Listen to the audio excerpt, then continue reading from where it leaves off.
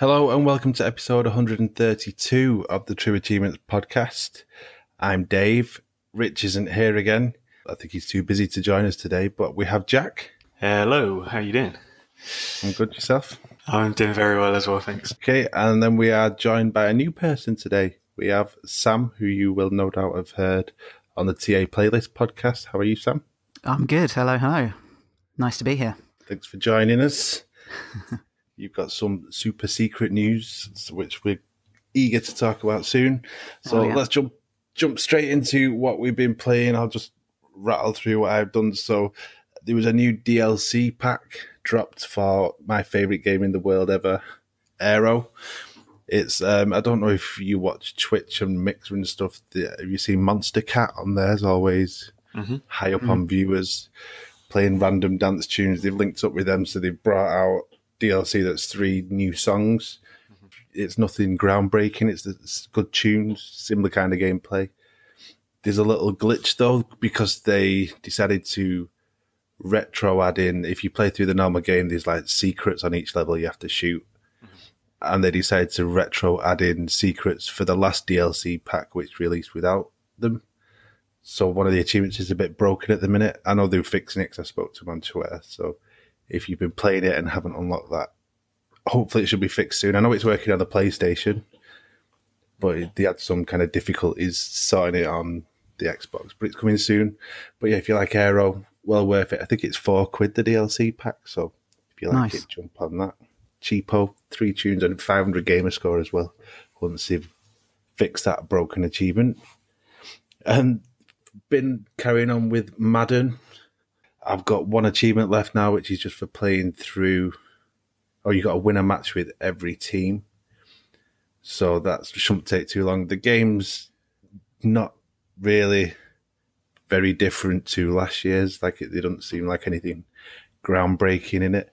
I know that sort of like when they release these sports games, you know, it's hard for them to make a ton of changes and make it vastly different. I'm sure people who play Madden loads and, you know, all the different bits of it and understand all the mechanics will notice little bits that they've changed, like animations and stuff, but I don't play it enough to notice that.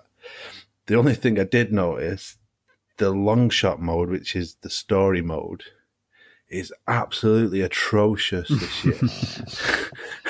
Like, I know that story in sports games and stuff, it's never going to be like Gone with the Wind or anything like that, but they just added, it's like they've got the room of writers together and gone, right, what's every cliche we can think of, you know, for a sports film?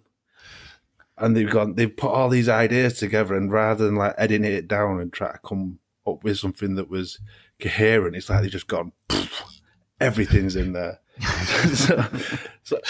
so some weird things I noticed at the end of the last year's one, which again, it wasn't an amazing story, but it was enjoyable, you know, like if you're happy to play sports games, and it was something different to do and new. At the end of last year's one, you made a decision. You said, right, so you got drafted and you have to pick what team in the NFL you go to. So naturally you think, when I start this year's game, I'm going to be playing for the team who I chose to go to last year. No, they just suddenly wash over in an intro and say, it was a bad year last year, and now you're not playing for anybody again. So you're back to underdog level. You've got to work your way out.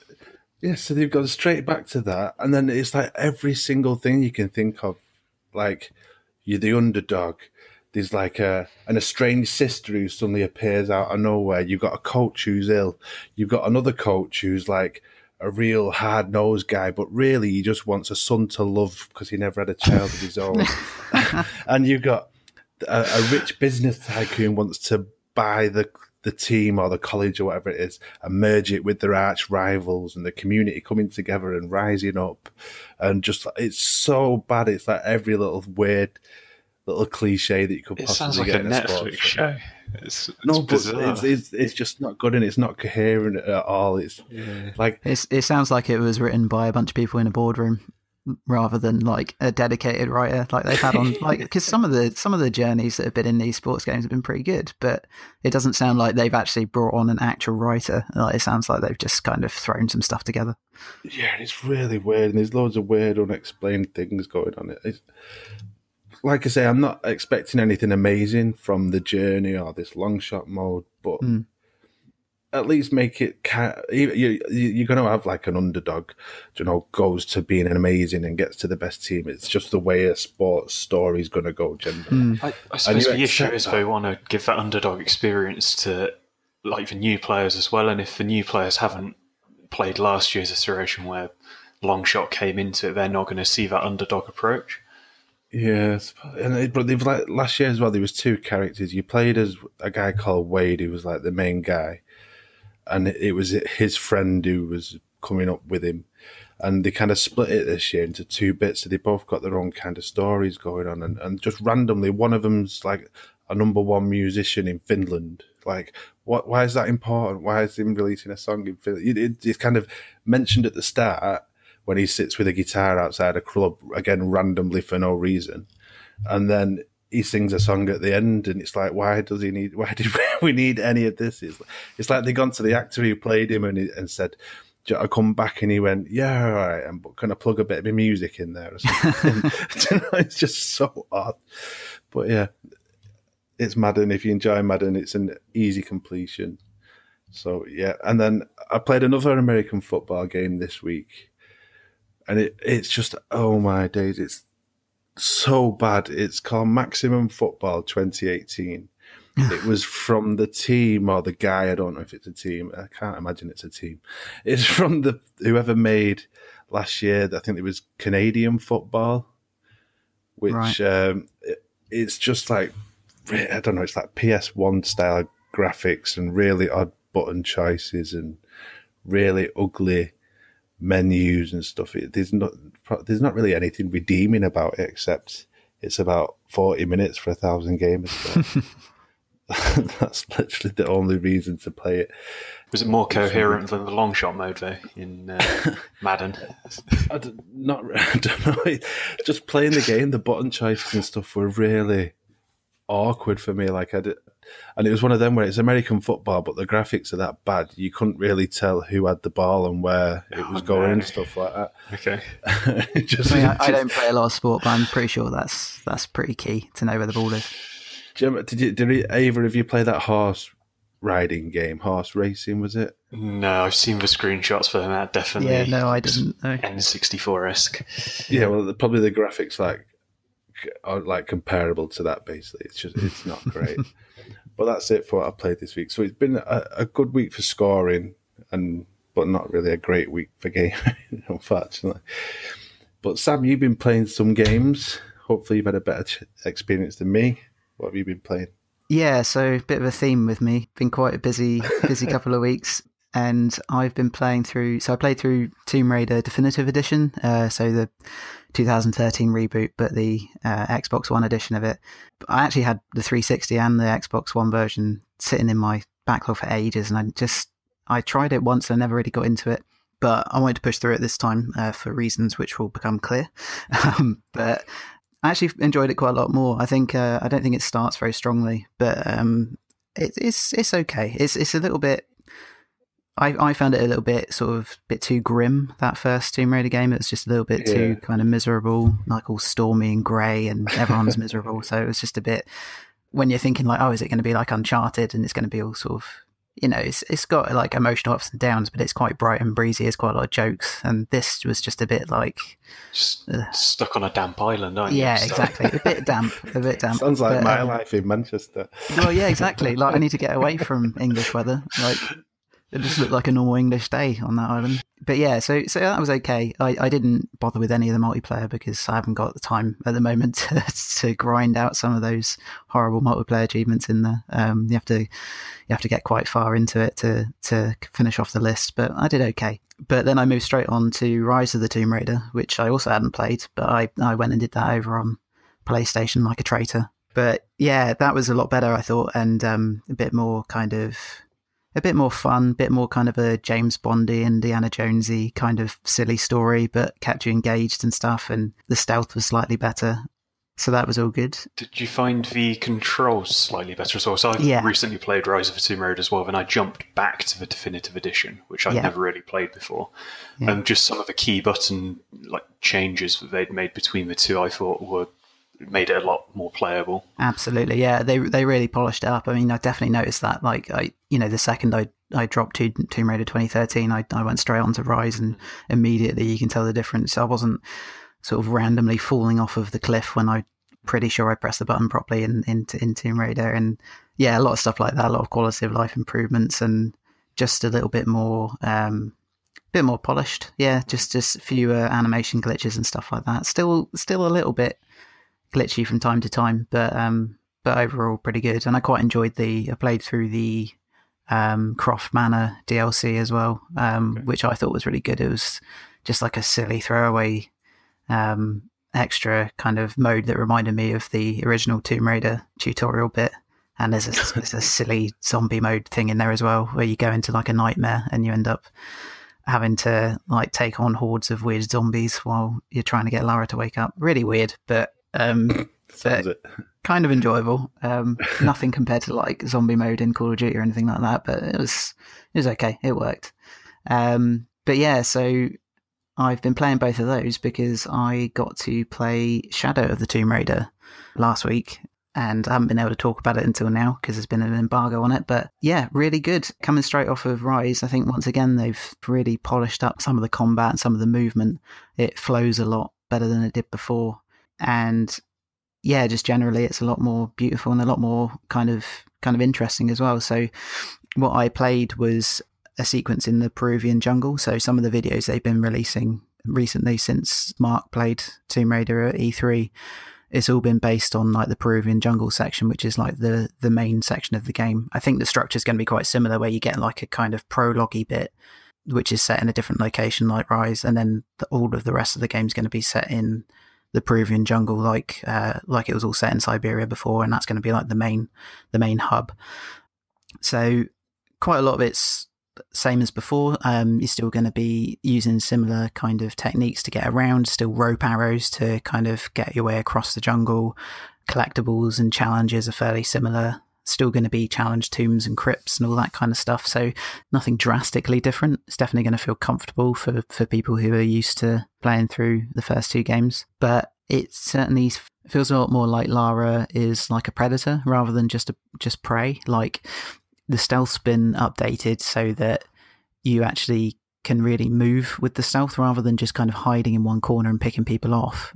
And then things normally just going horribly wrong and you end up having to shoot everyone anyway. There's a bit more like fluidity to it. So it kind of reminded me of sort of Assassin's Creed 4 and 3 a bit. Obviously a lot more polished than that, but a bit more like you actually stalk through the undergrowth and you can kind of hide up against a wall where there's like jungle overgrowth on the side of a wall. You can cover yourself in mud and kind of blend into that, work your way into the kind of enemy ranks and draw out individual people, pick them off, get back in and take over and take off another person. So yeah, it reminded me a lot more of Assassin's Creed in that way, in that you were being proactive and creative about how you resolved it through stealth rather than just having to either, like I said, like sit back and pick people off or just go straight into the fight and shoot everyone. And it seemed to me like going in and shooting everyone was less of an option as well this time. I think certainly in the kind of opening sequences, probably to get you used to the stealth combat, they made it a lot more dangerous for you to just kind of run in. So I was really having to make use of all the stealth options and stuff. And that was actually a lot more fun. It felt like more you were in control and you were kind of making the gameplay what you wanted it to be rather than just kind of sitting back and letting the kind of scripted sequence play out. It felt a bit more organic. So that was really good.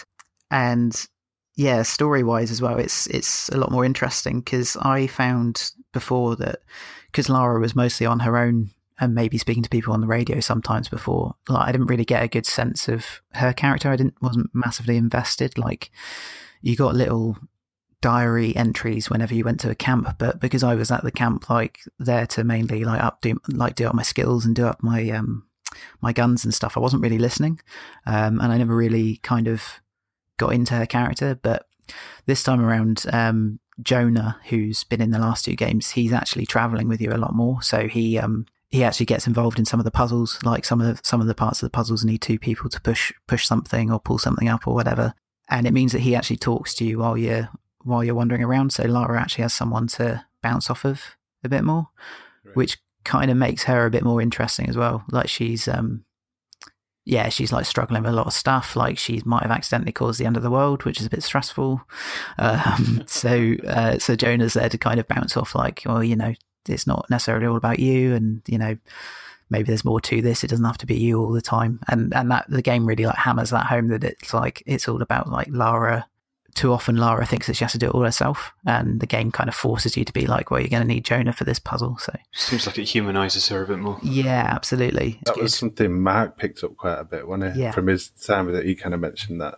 Yeah, because he asked me about that, because he said like he saw a lot of that in the cutscenes, but he wondered whether that kind of carried on. So it was good to see that even in the gameplay, like it's not that kind of you run through the gameplay and then you watch a video and like the story's kind of separate. It's much more like integrated. You feel a bit more kind of invested in it as you go, so that's good. I'm going to have a preview article and a video going up later on today, hopefully. But the other main thing that's come up in the news this week is that they've added customizable difficulty. So I really like this because I'm rubbish at combat in most games anyway, but particularly in Tomb Raider as well. I'm just not very, I don't know why, but I'm not very good at picking people off with headshots and like staying calm when everything kicks off. So what they've done is they've made it so that rather than just pick easy, medium, hard or whatever, you can change the difficulty of the combat separately from the difficulty of the exploration and the difficulty of the puzzles. So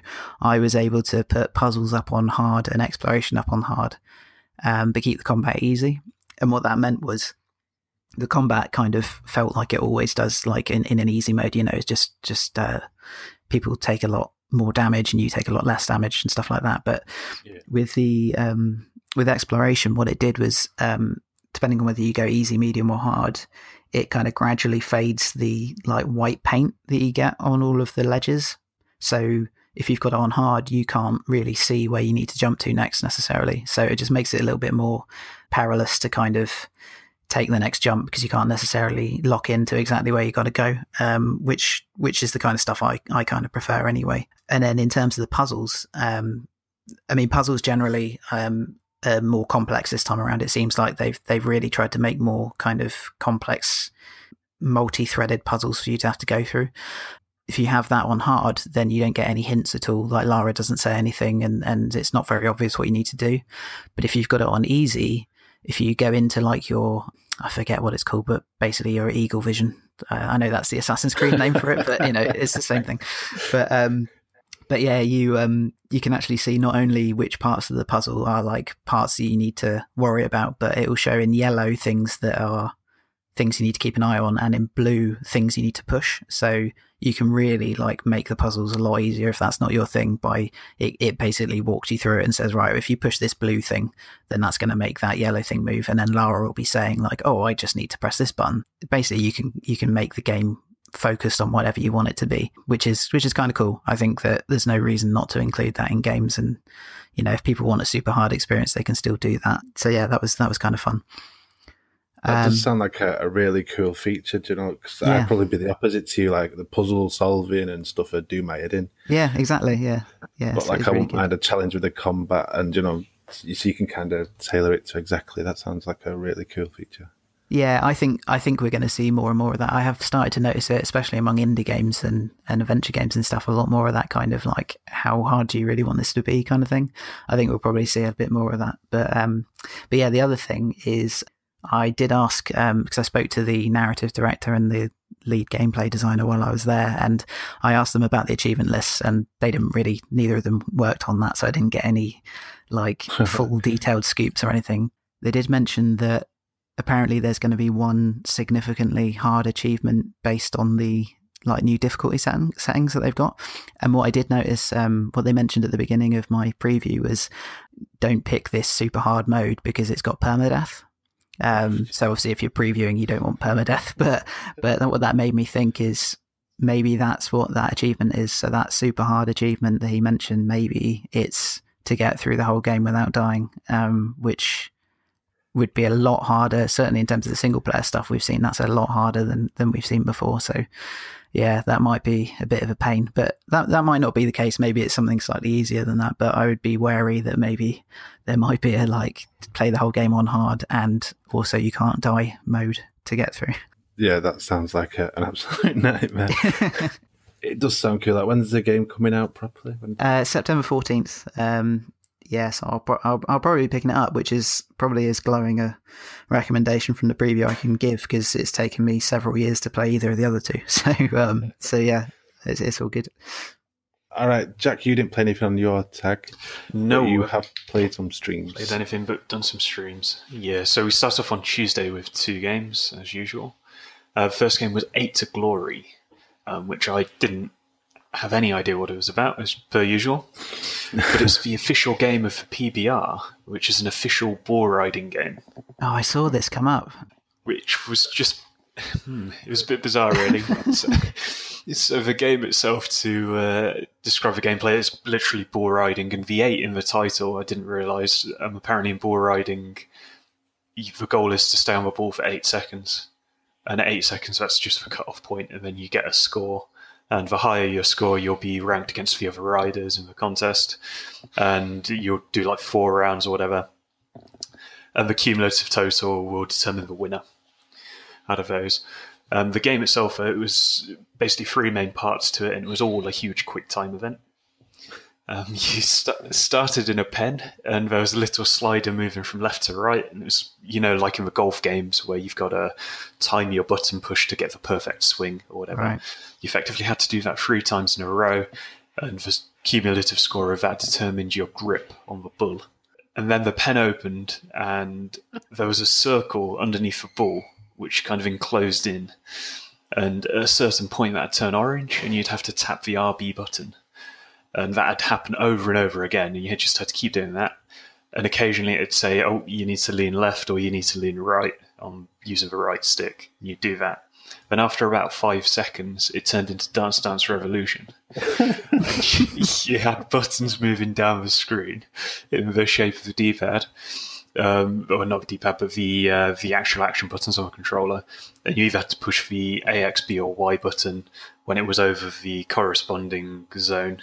And you'd be ranked on either a miss, a good, or a perfect. The better you did that, it moved a bar at the top of the screen, which had the player on one side and the bull on the other. And you had to kind of try and fill up as much of that bar as possible. And then after 8 seconds, it all ended. And you got a score. It was just bizarre, though. I didn't realise it was just kind of 8 seconds of bull riding. It's just me not being up to date on my sports, obviously. But it was interesting, though. It was kind of better than I imagined it would be. You must have low expectations. Yeah, I think my expectations were kind of that American maximum football game you played. Mm-hmm. But graphically, it looked very good. It looked like they actually spent a bit of time with the visuals and stuff, but then no time with the gameplay. Yeah, it did. And it was like they had like official riders and stuff, and you could pick your different riders. We played the campaign mode, and you seemed to dart around from location to location. But it was pretty much the same after you'd played one tournament. You'd be in against some other riders. There were 4 different events, and then it's just for some of those events, and you either won or you didn't win. And with it being 8 seconds, it didn't really last long either. So I don't know if there's much replayability there, but it seemed quite easy in terms of gamer score, though. In the hour, we managed 10 achievements without looking at the list for 120 gamer score. And one very odd thing it had, actually, we didn't figure out how this worked, but it gave you items. So if you won a tournament, you'd just be awarded random items, and we'd get like a pair of used cowboy boots or a used bull rope, which I don't know what that's for at all. It was just bizarre. I don't know how that factored into it. But it sounds like maybe someone just went, look, they need some kind of a reward. Can you just kind of chuck some stuff in? So, all right, old cowboy boots. Like looking around his room, like, I got some old cowboy boots. I can do that. There was so the items as well. You were awarded them in like you were awarded them in card packs, and you had to open the card packs. So it was almost like they'd looked at a sports game like FIFA and gone, this has got Ultimate Team and stuff in it. This has got card packs you open. People love that. We've got to incorporate those somehow. Just looked at a screenshot and gone, oh yeah, I think I understand how that works. Exactly. You'll have people on YouTube doing like pack openings for it, won't you? I'm going to be opening 10,000 bull riding packs. That'd be amazing. Right, then up after that we played Vigor, which is a new title by the people that developed DayZ. And it's currently in game preview, so it doesn't have achievements yet, but it will have them soon. And this was one of the surprise E3 announcements. It's one of the last games they announced. I think it was in the after show. Yeah. It's a third-person shooter, and it's a battle royale game in a sense, but it's almost like PUBG meets The Division. So there's some crossover between the games, and it's like the Dark Zone in The Division, really. So you have a hub world where you can go and choose your loadout, pick your weapons, upgrade your character, upgrade skills. You have resources that you can either deconstruct to then subsequently upgrade weapons and stuff like that. After you've picked all your loadout, you go to a map and you can pick a location. You'll travel to that location. It'll drop you in at a entry point, and then an airdrop will happen at some point in the map, or you can just explore the map and try and find other weapons. If you find weapons or good stuff, you then try and extract from the map, and you've got to get back to one of those points where it dropped you in it. If you do extract successfully, then you get to keep all of that stuff. But if you come across anybody else and get into a firefight and you do die, you then lose everything that you came into the map with. It's a bit of risk and reward. You've got to take good stuff in to try and defeat the other players in case you do come across other players. But you've got the chance to lose that stuff if you do take good stuff in. Was there any kind of like trading and stuff? Like I know everybody you met just into a gunfight, but do you know if you can actually like trade or like I don't know how the survival bit works, because I know you're taking stuff back and storing guns and whatnot, but can you like construct stuff and then maybe trade it? I'm honestly not too sure, to be honest. I don't know if you can squad up. I did see two people working together in a map, but I don't know if they just independently decided we're going to work together and just kill anybody we come across. It does seem like something that would be there. We maybe just missed it. Yeah, it might be something they plan. It seems like that's the way it should be. Like you take resources back, then you can maybe construct something, and then you could possibly trade that if you were low on meds with somebody else later on or something like that. Yeah, it seemed nice and detailed there, and lots to it. So the skill tree seemed quite in depth. You had systems like tags and sprays. Those aren't introduced, aren't available yet, but will be coming soon. I guess that could be a good tactic, maybe spraying buildings that you've been into or something like that. Yeah. It's an interesting idea. That's quite good though, but as I said, game preview, so no achievements as yet, but they'll be coming soon. And then on Thursday, I'm going to talk about these games a little bit, but Ollie actually played these, so I've racked his brains on these, got some quick thoughts. So first up was Jump Gunners, and it looked tricky. It was a kind of Super Meat Boy-esque platformer with combat elements thrown in. Mike Biffle has actually called it the child of Towerfall and Worms. It's got 4-player local co-op, and when you're platforming, you've got a jump and a double jump, but the kind of main crux of it is you have weapons, and you can use these to propel yourself across the map. So if you do a double jump, you can aim your gun downward and shoot the floor, which will propel you further upward. Or you could aim it and shoot a wall and propel yourself kind of sideways across the map.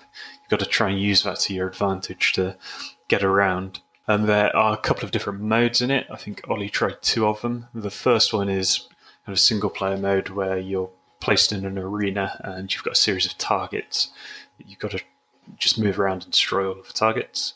And the second mode he tried was the combat mode, which is more of a classic mode. You're in an arena with bots and players and you're working together to destroy enemies.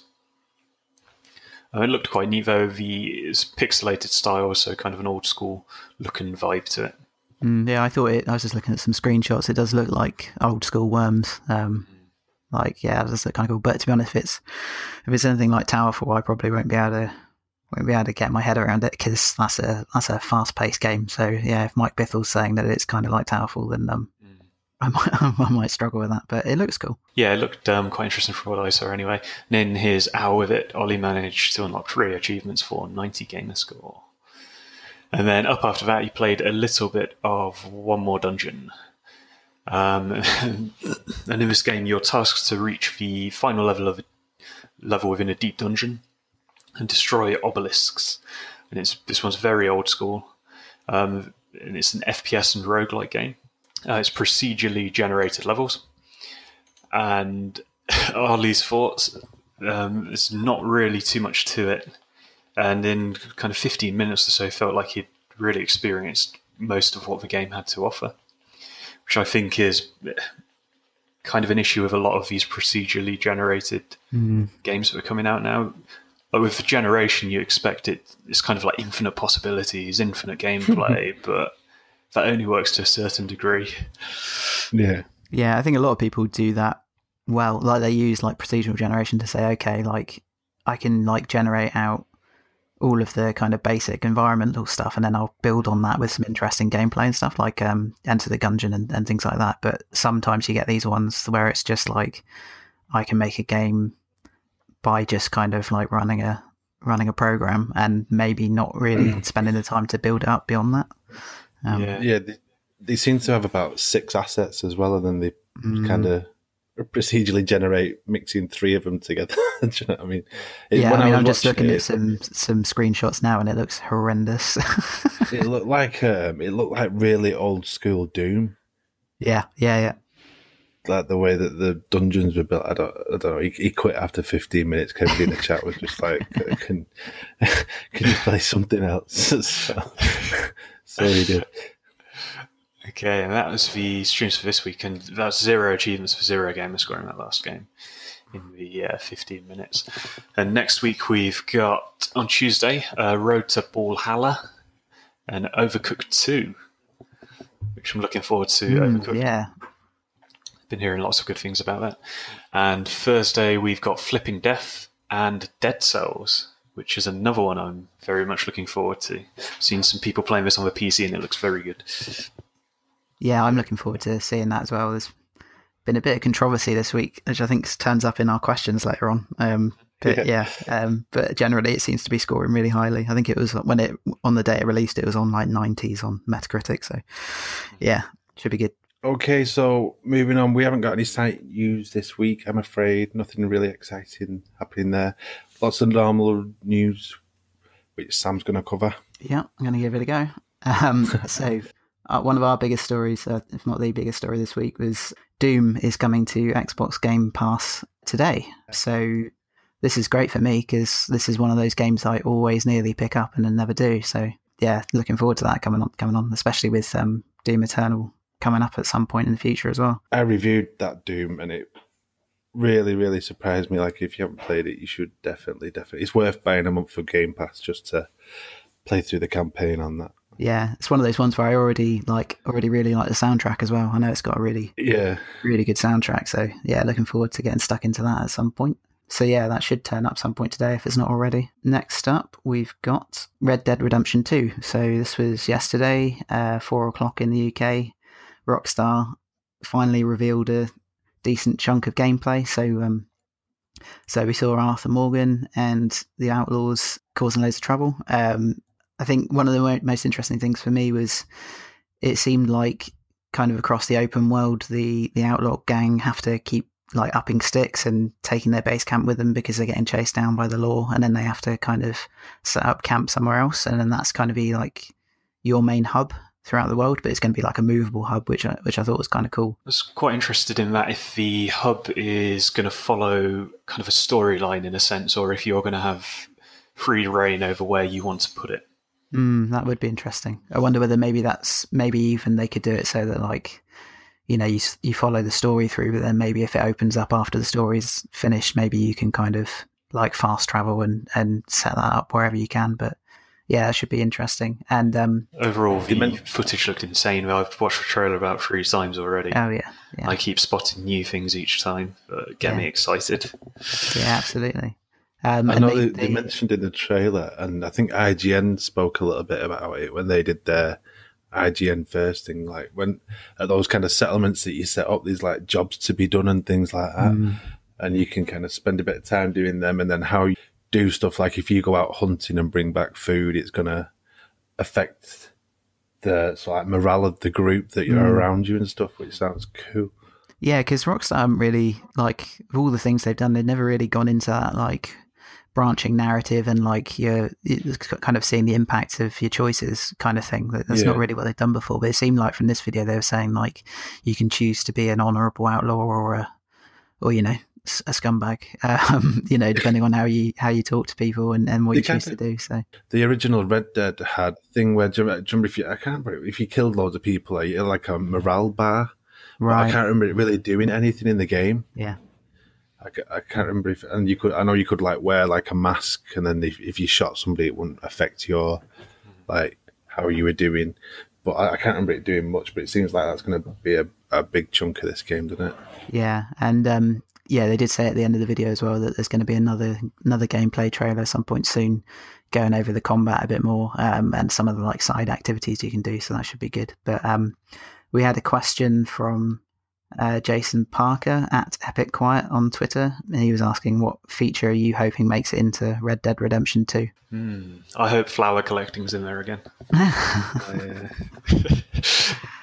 I saw a few people saying, like, are they going to make you skin 1,000 horses again, seeing as that trailer seemed to focus on, like, being chummy with your horse and, like, you know, growing up with it and being, like, kind to it. So it doesn't really, like, stack with what you used to have to do with horses in the previous game to get an achievement.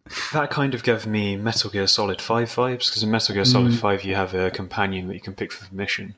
You've got either a horse, Quiet, or a robot, kind of bipedal robot, walker. But with Quiet and the horse, they both gain a level, in a sense, as you use them for missions. And it's almost like that tie with the horse is going to obviously, it sounds like it's going to be more in depth than just something like that. But yeah, I think for me, I think what I'd like to see is like we were talking about with the outlaw group, like, you know, like making your home wherever you can kind of thing. I'm interested to see how that comes across in the online, like if whether the online co-op involves you kind of having an outlaw group that you can travel with like that, and you can kind of build up a base camp like as a group, a bit like I suppose the corporations in GTA Online that they've added over the last couple of years, like whether they'll bring something like that in, because I think that could make it really interesting for me. That could actually, yeah, because you could have almost your corporation becomes your gang and then set up a camp online. Yeah, could be good. That's probably the most intriguing thing for me is the online, because I did enjoy the online in Red Dead, but I don't enjoy it in GTA 5, and I don't know why GTA 5 online doesn't pull me in. I'm not sure what it is. So I'm just interested to see how big they go with the online, like if it's a whole new thing like it is on GTA 5. It's interesting to see what they'll do and what you'll be able to do. Be interesting to see how crazy they go with it as well, if they're going to kind of keep it accurate to the time in a sense, or if they're going to go like full on crazy GTA. It has flying cars and stuff like that now, doesn't it? That's what I said on Twitter, actually. I said that the feature I'm looking forward to them revealing is that they'll put the car from Back to the Future 3 in there somewhere. If you get your horse and wagon up to 88 miles an hour. Cool. So the next big bit of news, exclusive from us, we managed to find that the Xbox Store is going to have a Mega Man 11 demo coming to Xbox One next month. So Mega Man 11, a lot of people are looking forward to this, I think, because it's a proper kind of Capcom sequel to the series. I think there was a disappointing kind of spiritual sequel that was made by the original creator a few years ago, Mighty Number 9, which I think didn't go down that well. But yeah, a lot of people seem to be looking forward to this demo. I think probably partly to see how hard it is, because obviously Mega Man is notoriously difficult. So the idea of being able to play a demo before you commit to purchasing and seeing whether you can even get past level 1 is pretty good, because I bought the Mega Man, one of the Mega Man collections, and I don't think I've even got one achievement in it because I can't do anything. So yeah, quite cool to see a demo. I've never played a Mega Man game, so I might check the demo out just so I don't have to put anything on my tag and see what it's about. Yeah, I mean, it's just kind of a classic combat platformer, really, but it's just got that super hard difficulty from the old days, the SNES and the NES, like just punishing, like back when players didn't demand that they could actually finish games, like a game you had to last like 6 months because it was the only one you could afford. So why not make it so hard that you can't even get past the first level? But yeah, so that should be good. Looking forward to seeing that. And then next up we have Star Wars Battlefront 2 is getting a double XP weekend. To be honest, I've never, ever since the problems they had when that first launched, I've never really thought about getting into it. But I suppose a few people are starting to get back into it since they removed all the microtransactions, and this will probably help get people interested as well. I don't know what it is with me with Star Wars Battlefront. When they did the first one, I thought it looked amazing. That it sounded amazing. I'm not against like a multiplayer online game, so shooters are my thing. But I played the demo or the beta, and he enjoyed it. But I just never bothered playing either of them, and I've got them. Like I own the games. I don't know why I haven't been pulled in to try them out properly. I think when you've got things like Battlefield coming out as well, and like it's kind of although it's Star Wars, like unless you're really into Star Wars, it is just like another like online multiplayer thing to do. And if you've already got your one that you play, and a lot of people will, like I can't see that people outside of like Star Wars fans are really going to get into it, which is why it was so ridiculous that they were trying to like make people pay so much to get to some of those iconic Star Wars characters. It's like the only people that want to play this are people who are into their shooters but are really into Star Wars, and you're kind of locking out all of the major characters behind like ridiculous microtransactions. So yeah, but yeah, so anyone who is playing it, you can get double XP this weekend, and I think that's from 3:00 yesterday Pacific time. So yeah, that's already started, and it goes on until the end of the weekend, until midnight. So yeah, get on that. Multiplayer is free this weekend on Xbox Live, so they're doing another free weekend where anyone can play online, whether you've got a gold membership whether you've not got a gold membership, then you can get online, which is nice. They're also making free for limited time. I don't think we've got a time scale on it, but yeah, the Elder Scrolls Online is going to be free to download, so you can play for free online, and you can also download the Elder Scrolls for free, so you can give that a proper go. I think that the only reason I've got an achievement in that game is because I downloaded it once, didn't like it, but accidentally got too far and unlocked an achievement. So I might eventually go back through that a little bit every time it goes free, just for see if I can get another achievement or two. Yeah, not one that I've really got into. And then Onrush is also going free. So this is the racing game that kind of every reviewer thinks is great, but no one bought. So that's going free this weekend. I think it had a free demo on PlayStation a couple of weeks ago as well. So Xbox are getting their chance. But yeah, so again, I don't think there's a timescale on that. But the free play day, so the online free event is until midnight on August 12th as well. So yeah, get as much multiplayer done as you like this weekend. Yeah, get stacking some of those double boxing, full boxing, if that's what people are doing. Yeah, so that should be good. Then the other news we've got is that in FIFA 19, Alex Hunter is being transferred to Real Madrid in the Journey.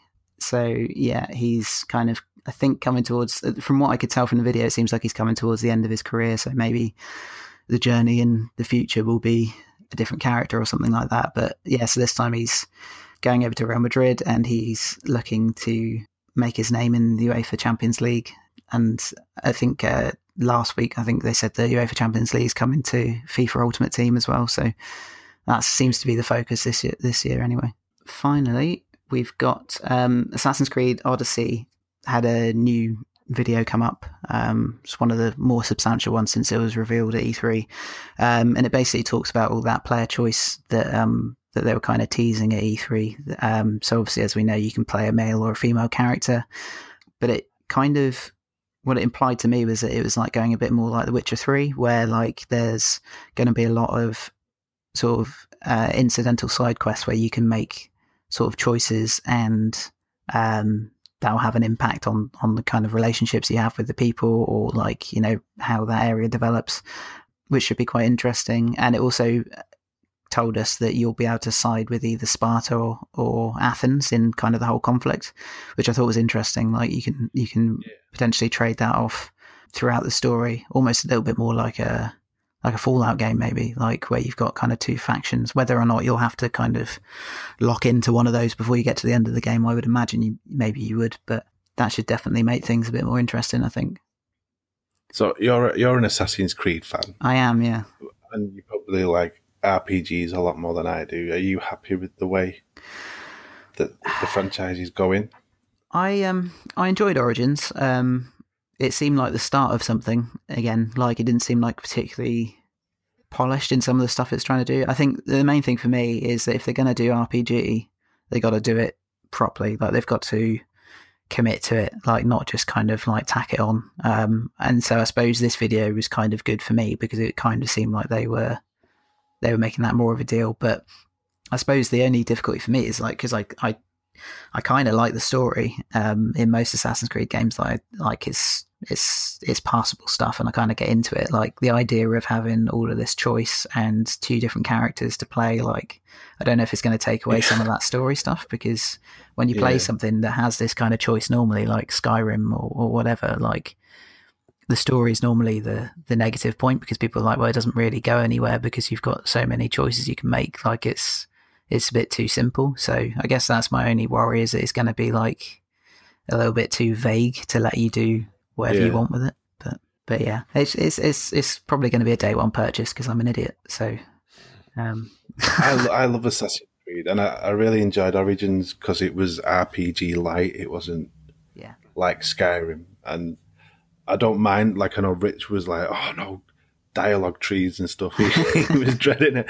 Like I don't mind that stuff, but I'm hoping they don't go too far that way. Do you think they could appease the people that kind of don't want the heavy RPG elements by adding in an option to turn off dialogue trees and stuff like that, and almost you play through the game with, I suppose, just a set list of consequences as opposed to you choosing? Yeah, I mean, I think as well, like something like Mass Effect 2, like compared to Mass Effect 1, like if they can make sure that they're doing some RPG stuff, but they're streamlining like the fiddly bits of RPGs, like even The Witcher 3, I thought like the amount of different things you could concoct in the menu, and like all the different weapons and all the upgrades and all the oils and all that kind of stuff, that was all a bit too much. So I've got a feeling that they won't go that far with this, and like the skill trees and the like weapon upgrades and stuff will hopefully be fairly straightforward, and not need you going to having to gather hundreds of resources and stuff. So hopefully if they can keep that kind of level down, I don't really mind some of the dialogue stuff, because it seems like a lot of it's optional anyway. A lot of what they were talking about in that video seems to be like all side quests that you don't even have to get involved with. So I think there's probably is going to be a way for everyone to play it, hopefully. So that's it for this week's news. We've got some back compat news, Jack. Mm-hmm. So this week we had Prince of Persia, which was the reboot on the Xbox 360, Earth Defense Force 2025, and Sign Mora all went back compat. Is Earth Defense Force the one where you fight in big ants and spiders and stuff? Yeah, big kind of beasts, I suppose. An alien invasion. Yeah, so Prince of Persia, I said to Mark the other day when that went backwards compatible, I said, like, can we put that on playlist? Because I think it's a really interesting one. It was the one Prince of Persia where they went like cel shaded and stuff, like back in 2008, and it was the guy who plays Nathan Drake was playing the Prince, and it was all a bit sort of different and weird, and it has a really weird ending. So I thought that would probably be quite a good one for playlists. So might see that come up in a future poll if I have my way. Yeah, I remember that one. It played, for some reason, it reminded me a little bit of Darksiders. Yeah. Some of the traversal. Yeah, definitely. Okay, let's move on to some questions. And we got loads this week, so if you didn't get yours read out, sorry, there's just too many. Question of the week this week is from Amez Sond, and he said, because Keep Talking and Nobody Explodes is coming soon to Xbox, what is your stance on replaying games you played elsewhere just for the achievements? Especially if you know you likely won't be able to finish the achievement list based on your past experience. Yeah, so I don't mind replaying games elsewhere at all, really. And it's if you get achievements as well, that's kind of a bit of a bonus. But for me, it's mainly I've got some friends that just play games on PC, and if I've already played a game on PC with them, then I can hop to the Xbox and play that with kind of a different subset of friends and experience different things. So that's the kind of main factor for me. But if you do get achievements as well, that's, as I say, a bit of a bonus, which is nice. Yeah.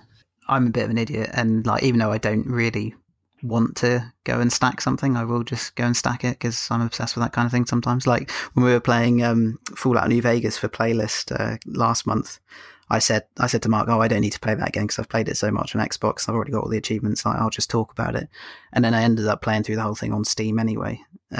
So I'm a little bit of a glutton for punishment when it comes to that kind of stuff sometimes. But same as Jack as well. Like obviously I'm writing on True Trophies at the moment. My brother's got a PlayStation, so some stuff I'm ended up picking up twice. I've got Overcooked on both, and I'll probably end up getting it on the Switch as well because someone else has got it on the Switch. So yeah, that's that kind of game, especially when it's going to involve like playing with family and friends and stuff. I don't really mind like splashing out for a second copy and getting a few more achievements or trophies along the way as well. It's always nice.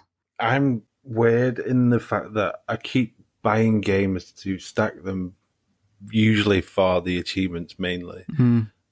And then I realised that I just can't be bothered playing through it again.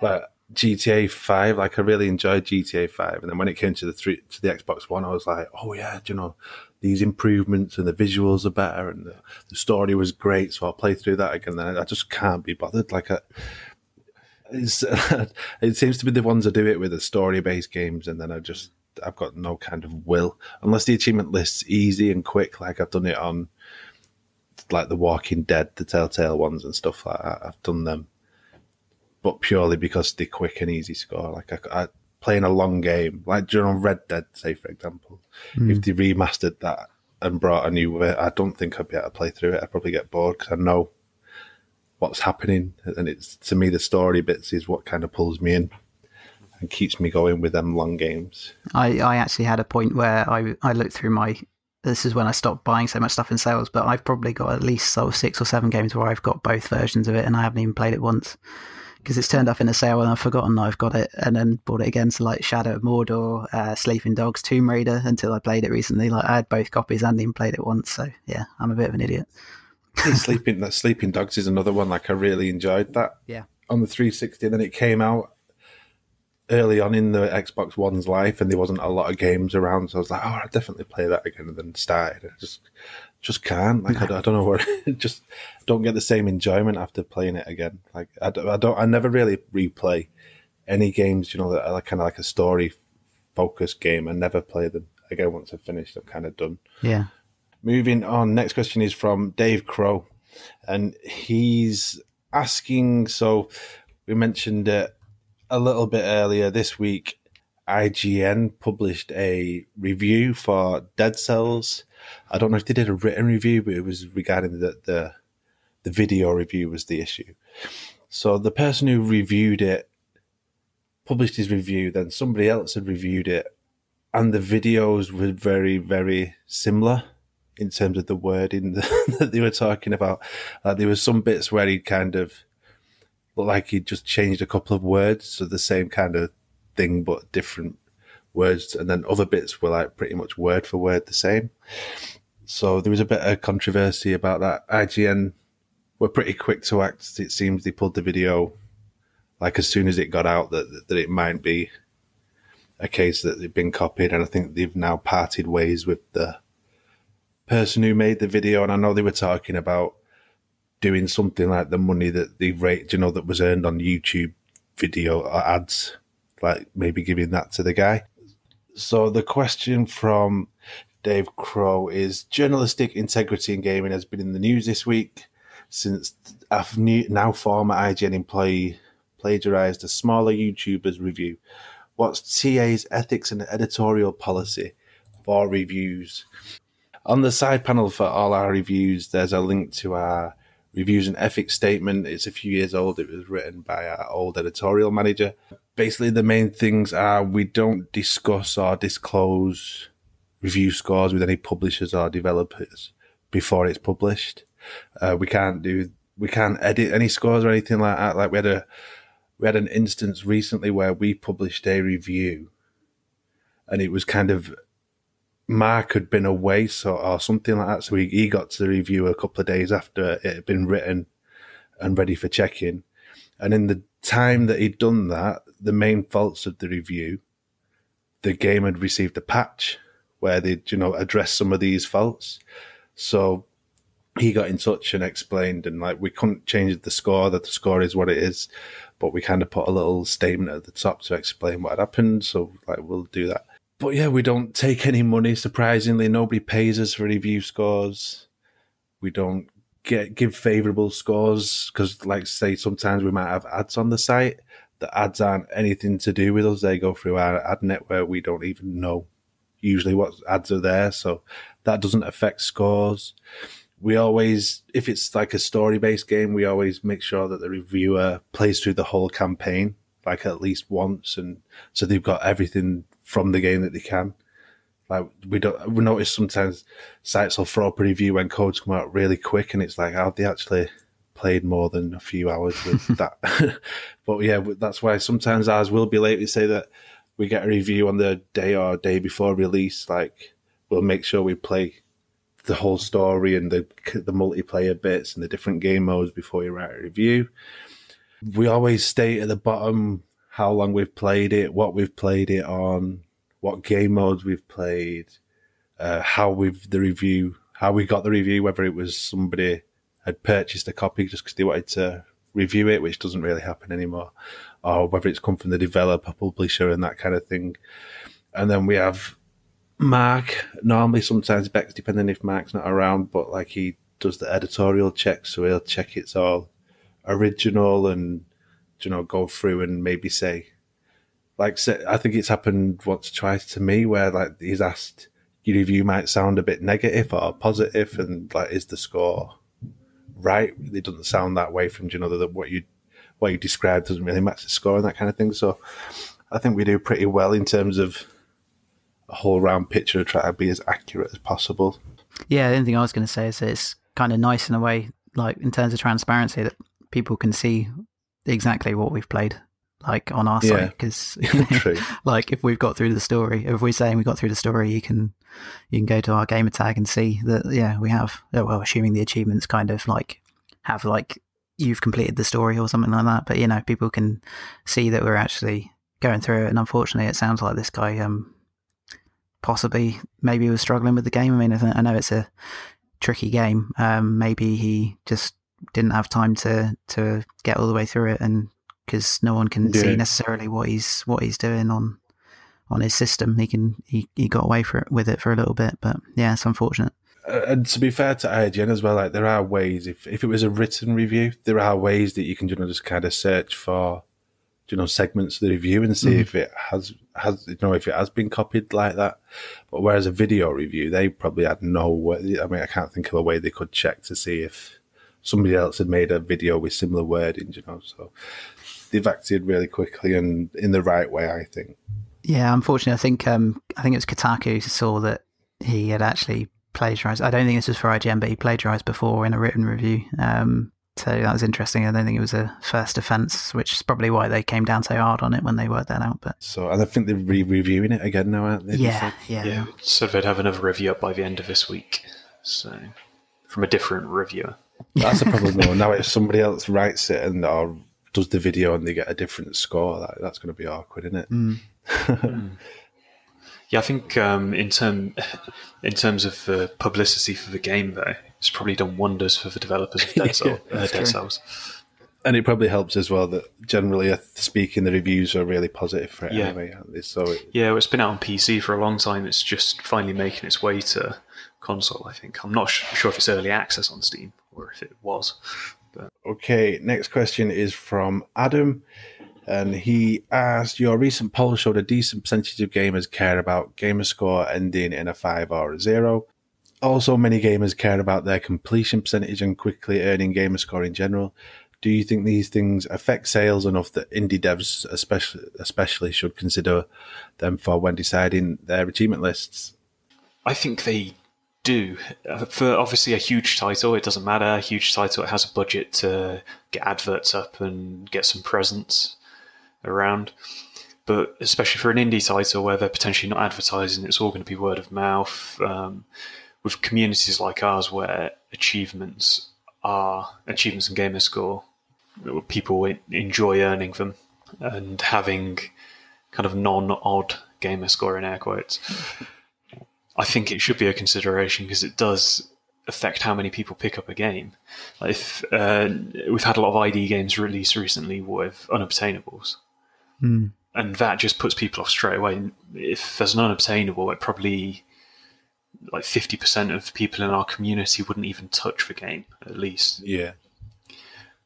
So I think it's definitely a consideration, but it's more about the design of the achievement list as well for me. If it had a couple of odd gamer scores, it doesn't matter as long as the achievements are kind of easy enough to get, then that'll claw some people back. But if the achievements are all very repetitive and grindy, that's the kind of thing that makes me, turns me away from a game, I suppose. Like if it's all do X number of things, Y number of times, and you had 5 achievements for doing the same thing, just higher increments of that. That's always a bit of a turn off. But if for an indie gamer, if it's an easy list, a good varied list, and an obtainable list, I think that would definitely increase the sales, especially within our community. Yeah, I actually wrote an article a couple of weeks ago on TT about the Vita, saying that basically this year some of the most played games of this year, so the most purchased games this year, are games that have ridiculously easy trophy lists, and when one of the top ones was generally speaking, most people thought it was a pretty terrible game, like not much to it at all, but the trophy list was really easy. And then I think Kotaku picked up on our article and then interviewed the developer, and he said that he had designed the trophy list like that intentionally because he's trying to fund a much bigger game. So it's something that indie developers, I think, are starting to realise, or at least the savvy ones are starting to realise, that the people that are going to jump on their tiny little indie game are people like, I don't know, like Macca and like PowerPix and people like that, to say, hey, I'll chuck a YouTube video up, or like us as well on our streams, to say, hey, look how many achievements we got. And it doesn't matter that like achievement hunters are like a niche, because if you're a tiny little game anyway, that you're not necessarily expecting to make big numbers, if you can get like, a big chunk of that achievement hunting audience involved, then that's going to be a lot more money than you would make otherwise. So it's definitely worth, like, not necessarily making everything really easy all the time, but like making it engaging and interesting and not a pain in the ass to get through. So yeah, it's definitely like I've literally seen like an impact like it on the Vita of like, yeah, the people aren't buying the big, long, confusing, complicated indie games at the moment. They're buying the breezy, easy ones that make sense to people. So it does make a difference. Even if a game doesn't have much substance, and even if it doesn't play well, if it's at a low price point and it meets those kind of criteria you've mentioned, people will still pick it up. I think a great example is Energy Cycle. Yeah. It's just a puzzle game. It's dead easy. I think it was 15 achievements, and it was finishing all 30 of the levels. You could do it in 15 minutes, and it was 99 cents, I think, wasn't it? Or it was about £2 on sale, a lot though. Yeah.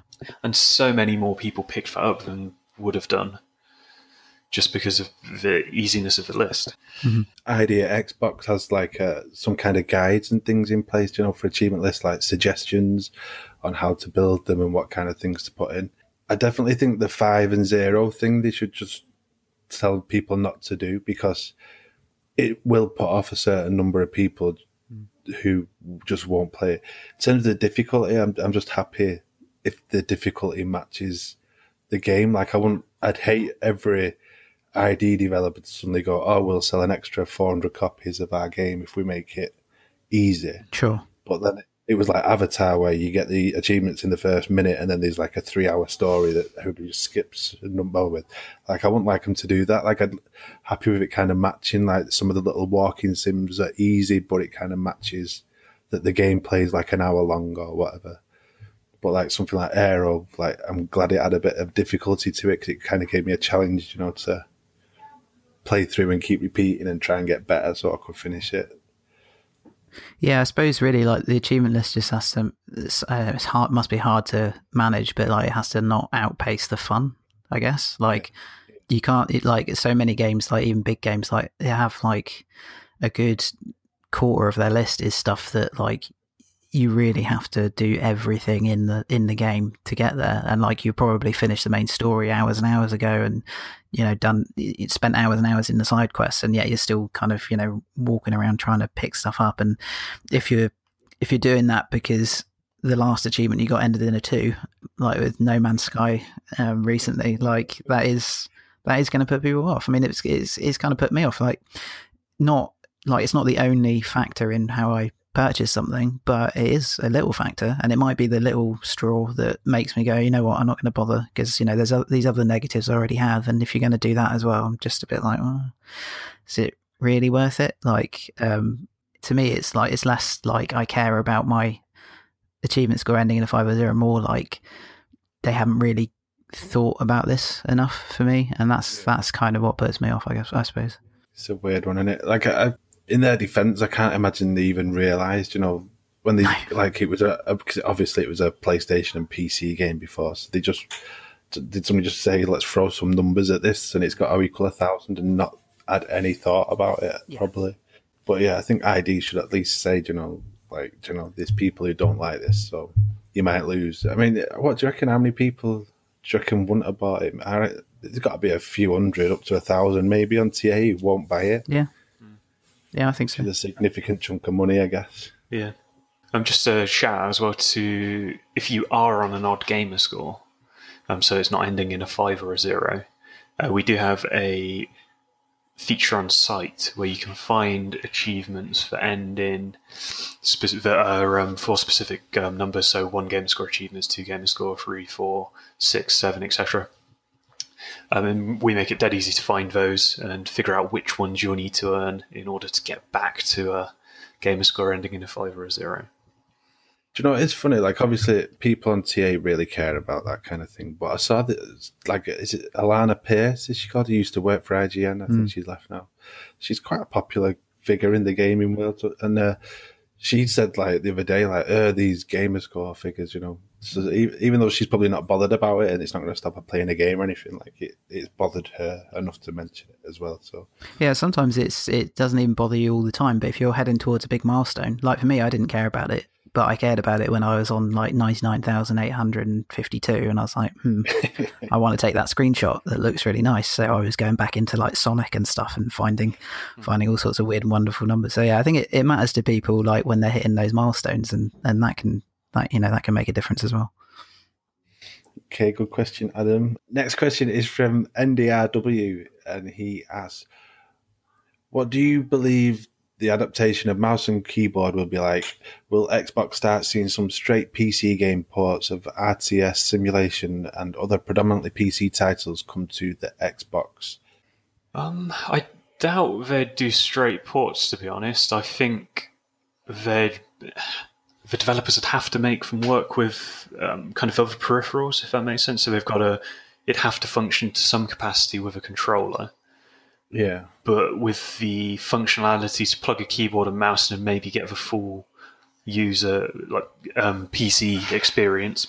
I think that we might see a few games that have already come out a bit like what Jack was saying, like it's going to be games where they've already optimized it for console. They might start patching in this kind of stuff. So I'm thinking like City Skylines would be a classic one. Like Paradox are really starting to move a lot of their sim games over anyway to console, and they're committing to kind of doing console controls. But I think that if they're kind of doing that anyway, they would see an advantage in going, oh, also we've kind of, you can switch back to PC settings to a certain extent to use mouse and keyboard. So I think that those kind of people with less to lose because they've already released something will probably start adopting it first. So maybe like Surviving Mars as well and things like that. Like if they're continually patching and updating the game anyway, and they've already got it to market, like they're going to be more likely, I think, to start adapting some of that in. And then if that proves to be a good test case, then maybe some of those developers will start moving over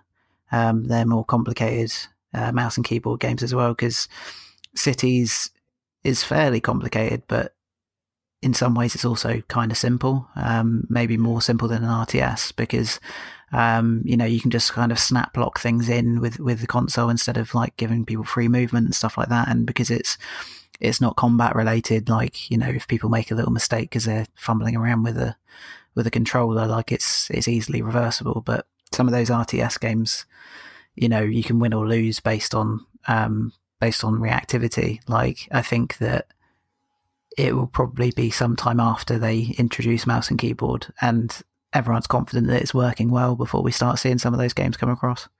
It would be quite cool. It gives us scope to potentially have cross-play between some of these games as well. Because at the minute, with an RTS on the PC and the Xbox, it just wouldn't work at all. If playing against somebody, the PC person's always going to win, because they've got that kind of fine-grained control and better interfaces and stuff like that.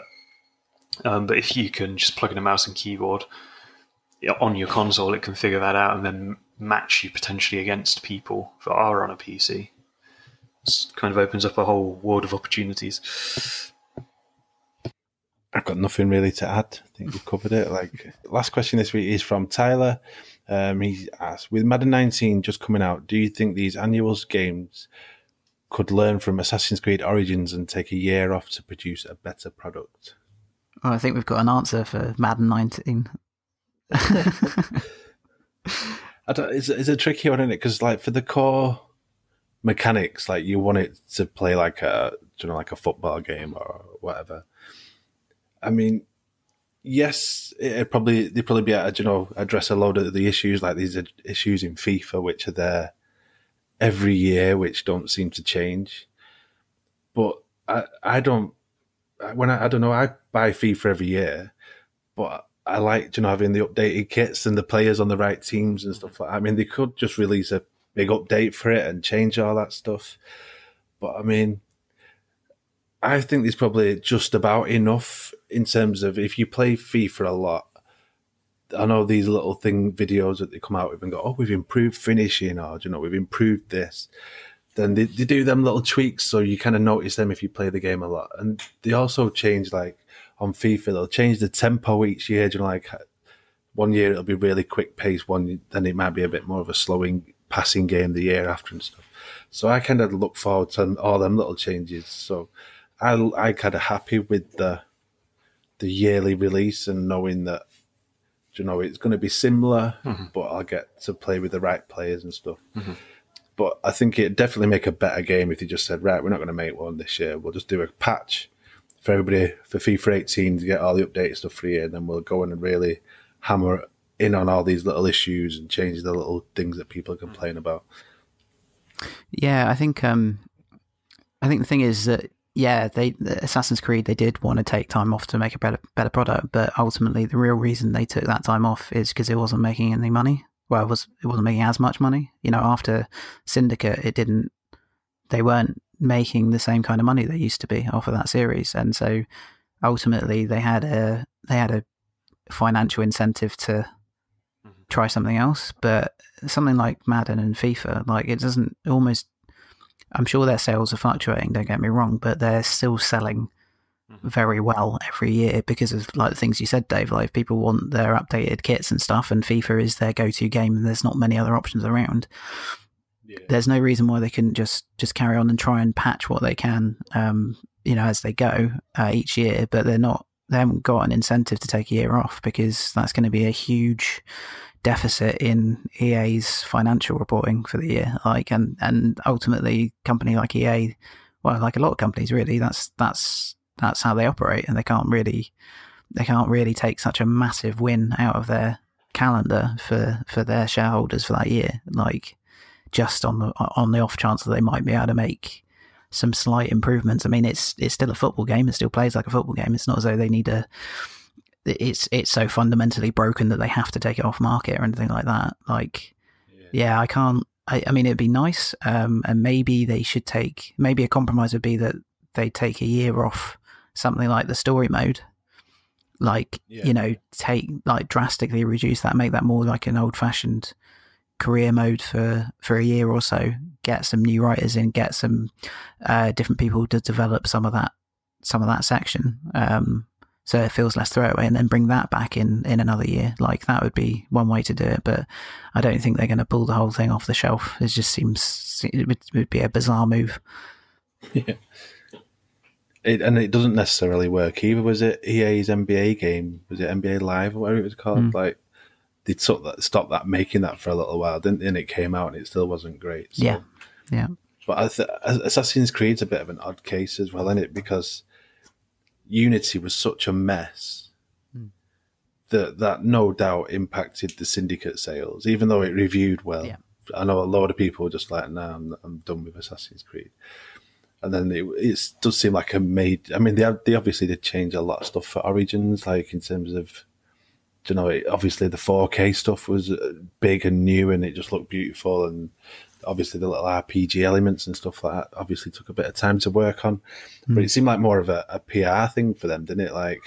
We'll take a year off, and then people kind of trust the brand again, that we've gone, all right, we messed up, we're going to take longer to fix it now. Yeah, I think that's the thing. I think they started developing, because they have so many studios, they started developing Origins when Unity, around the same time as Unity, and that came out, and obviously it was a disaster. Yeah. So Syndicate, I think, was already far enough along the factory belt to be coming out, but they probably went, well, we're thinking of going back to story-wise, going back to something really far back in the past anyway. Why not just push it another year and kind of make it something different? I think that probably as soon as Unity came out, they knew that Syndicate was going to suffer, just because people. I have the feeling, that Syndicate was going to be a co-op. Do you know, 'cause they introduced the online stuff in Unity, but it was still mainly a single player thing. And then the next year they had the 2 playable characters, didn't they? And then I have the feeling that if Unity had come out and it had been perfect and worked as it should and everything was great, that Syndicate would have been a proper co-op experience where you played as the 2 characters. And they realised at the end and went, oh no, we better not do that. Yeah, and it's also sowing the seeds of obviously they've leapfrogged again, because they had people liking the fact that you could play as either of the 2 characters in Syndicate, and then people were like, oh, I wish you could just pick one of them. And so they've kind of leapfrogged that. They had Origins, and then the following year they have 2 playable characters. So they're quite good at kind of case testing stuff. Every single Assassin's Creed game has a tiny little element of something that's a much bigger factor in the next one, which is why they were able to steam along so quickly. But I think that because Unity kind of threw a spanner in the works, they just had to, for lots of reasons, they had to push it forward a year. But I don't think it's something, like you said, it's very unique to Assassin's Creed. I don't think it's something that certainly someone like EA would not be able to sustain that kind of model where they're continually experimenting and testing stuff out to that degree. They have to produce a football game that millions and millions of people are going to download, and if it worked last year, then rather than a few tweaks, why not just kind of do the same thing this year? And it works, it sells. So I think you chaps have hit the nail on the head. Pretty much exactly the same. I think it all comes down to finances. If they can release a kind of an annual sports game every year and still make money, people are still going to buy it. They'll definitely do it. There's no point doing an update unless they did it as a paid update. But again, a paid update, you're not going to be getting the full cost of a title back, and people would probably be up in arms about that. Whereas if they see it as a new game that they're getting, it's probably not as bad. Okay, that's it for this week's questions. Thanks for everybody sending them in, and we shall get in touch with you, Ahmed Sond, and give you a choice of games to choose from for the question of the week. Moving on to new achievement list, Jack. Yep, so as usual, loads. First up, Dead Cells with 53 achievements. Then we've got Overcooked 2 with 26. Hyper Universe with 29. We Happy Few. I think that's due out of game preview very soon, or might actually be out of game preview already. That's got 40 achievements. ACA Neo Geo Metal Slug 4. Standard 12 achievements. Defenders of Ekron Definitive Edition with 13 achievements. The Walking Dead: The Final Season with 48 achievements. Dead Age. It's quite different. Have you seen all the collectible achievements and stuff? Ooh, I haven't actually. It's interesting. It's not like the normal complete chapter 1, 2, 3, 4, 5 of episode 1 or whatever. There's a few collectibles. One of them, it said, find all the collectibles in this chapter or episode, and then place all the collectibles as well. I'm just hoping it's like 3 and not 400 or something. Then up after that, we had Dead Age with 77 achievements. Keep Talking and Nobody Explodes with 10 achievements. And Socketeer with 27 achievements. And DLC-wise, it's just the one pack this week. Got the Season 1 update in Warhammer 40k Inquisitor Martyr with 15 achievements for 225 game score. Okay, let's have a look at this week's releases. So today, Madden 19 drops. We've got Terra Tech, and We Happy Few comes out today from Game Preview. So that's exciting. Might have to check that out. It looks good. And then next Tuesday, we've got The Walking Dead: The Final Season, Episode 1. That's on both the Xbox One and Windows 10. So you're out of luck there if you've been playing them all on the 360, I think. I haven't seen any mention of that this time around. We've got The Phantom Doctrine and Earhart Tales of Broken Wings. Wednesday, State of Mind, Hero Defense, Fern's Gate, and Graveyard Keeper. And then next Thursday, ACA Neo Geo Garou Marks of the Wolves. Great. And anything there that you'll be picking up? Maybe.